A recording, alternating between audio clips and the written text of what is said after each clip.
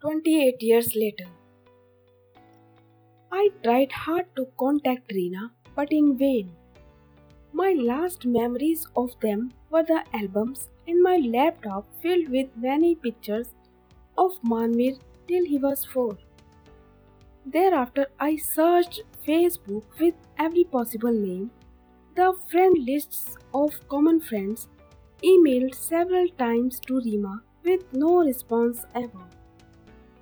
I could never catch a glimpse of both of them. The advent of technology had made the world shrink, yet I was the only man in this world thrown into a primitive world. The inner emotional turmoil continued. Yet, being a surgeon, I was committed to all those families who came with a hope that my hands would revive the ailing hearts of their loved ones. The deep wounds of the separation made me sick. I succumbed to acute liver cirrhosis. Years passed and my condition worsened. There was no further hope of my survival except a liver transplant, which was a hopeless option as it required a blood relation. How ironical!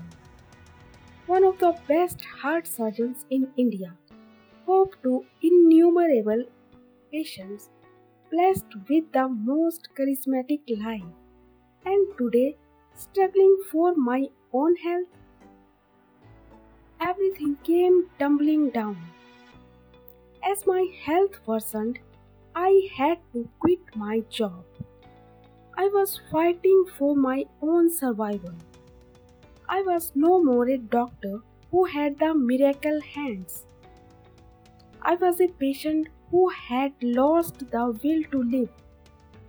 The news of my illness spread like a wildfire across the medical fraternity. It was shocking for everyone who heard. Phone calls, messages from across the world came pouring in. I had a flourishing career as a heart surgeon, and now the curtains were set to drop. Meanwhile, I wrapped up my practice and moved to our holiday home in Pondicherry, designed wall by wall by Rima and me. It was an abode we used to visit every year, a nest that engraved the most fond memories of our once envious life. It was a place where my son was conceived. It rained that day heavily, as if clouds had unburdened. The sound of the beach nearby rustled in my ears. The mystic Matipal incense that was Rima's favorite smoked her reflection in the air. The little chirps of birds reminded me of Manvir. Life had been challenging since then. The note that Rima left had hurt really bad. I was not a strong man. I was a simple, ordinary doctor who felt peace in a close knit family but was left desolated. Meanwhile, before leaving New Delhi, I had repeatedly got an email from a young heart surgeon in Boston who wanted me as his guide for his final research papers. He had been pursuing for my consent since over a year now.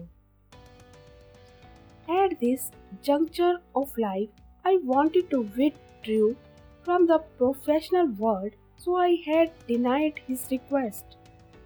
Yet this young man was adamant and quite determined to have his will. I left a message for him after repeated requests. I wrote, Dear Dr. Mabel, I don't know whether I would be of any help. I am retired and shifting to my holiday home. I I apologize, but you can contact some other surgeon. I am enclosing a list of the best with my recommendation letter. Wish you success.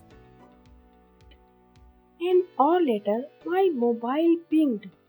Dr. Mabel had replied. He wrote, Dr. Manav Bhutani, you are right. There are many well-known surgeons in your list, yet I want my final assessment to be done under the guidance of the world's best.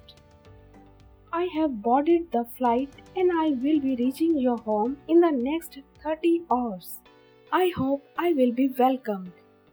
Back home, I kept watching clock in the living room. After years, I had come across someone as stubborn as Rima who knew how to have his way. Strangely, I waited for Dr. Neville. He had touched a chord. It was getting late enough to be worried. I once again stepped into the balcony, except for a drenched street dog that was lying down miserably near the gate. There was not a soul to be seen anywhere. Rainwater had puddled under the lamp post. A breeze ruffled the mango tree in the courtyard, and a few twigs fell down and broke. Thunder rumbled in the distance. Did I hear a soft knock at the door? I turned back.